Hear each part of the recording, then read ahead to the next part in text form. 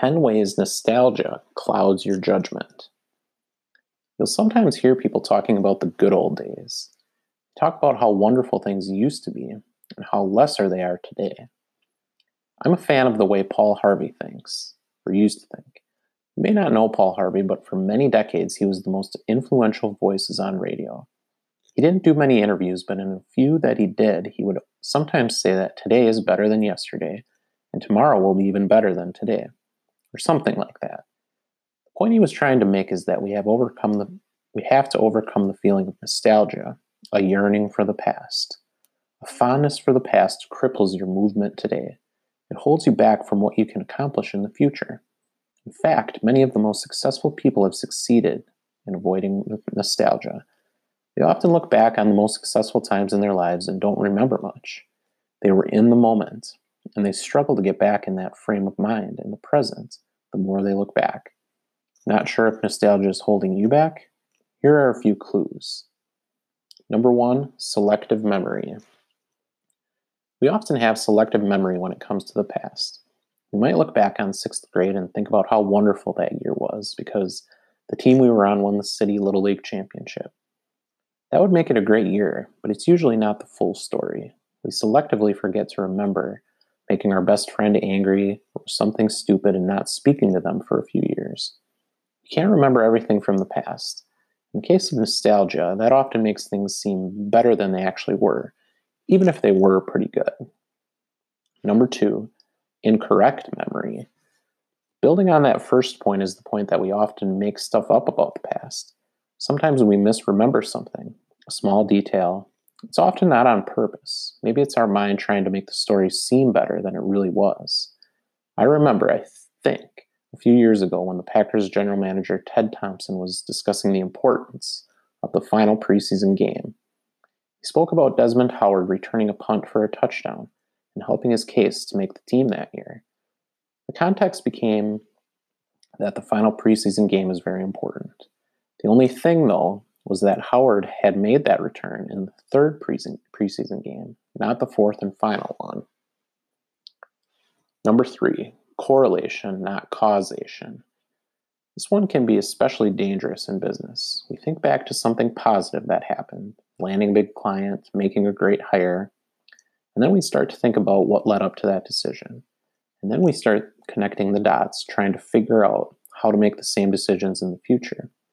And this can work sometimes, but other times it can be just a correlation and not causation. The best in business are able to find causation. Number 4, coincidence, not brilliance. Similar to that last one is being fortunate, but thinking that we're brilliant. Many successful businesses are the simple result of good timing.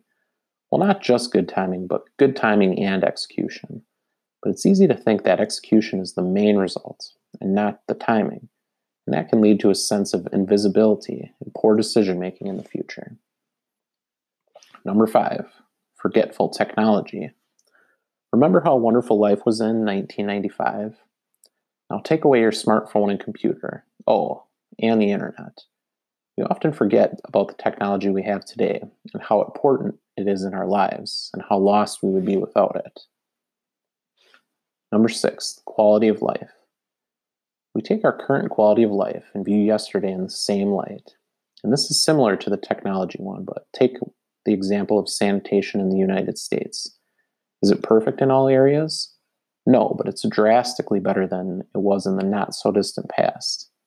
When we remember the past, we often take for granted the gains in quality of life that have occurred even in the most recent years. Number 7, fear of the future. Here's a tricky one. We often think fondly of the past because we already know what happened. We don't know what will happen in the future. It's much easier to wallow in nostalgia than to think about the future, and especially the unknown. The future is a lot of work. We have to make decisions. We have to change, and that can be scary. Number 8, lack of control. Building on that is the fear of losing control. We have control over the past. It's already happened. Often when we think about the future, we realize how little control we have over it. For control freaks like me, that can be terrifying. We like control, and we don't have it. if we avoid the situation. Number 9, today is bad.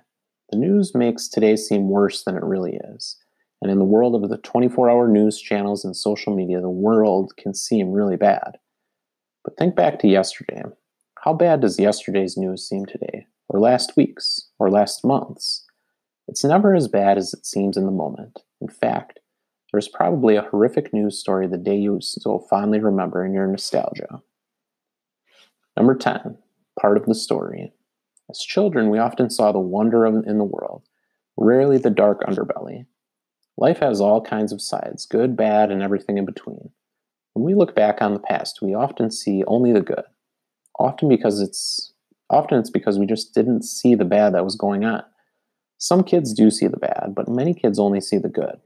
So as we get older, we start seeing all sides of life, and that makes the past seem better than today. Final thought. The future is good. What if you flipped your thinking? What if you started looking at the future as fondly as you look at the past? It's not that crazy. In fact, some of the most successful people I've read about have thought this way. They've spent much of their time looking in the future and looking at it fondly. Nostalgia can cloud your judgment. It can stop you from moving forward, from growing. It cripples you while making you feel good. Don't give in to this drug. The more you do it, the more you'll suffer.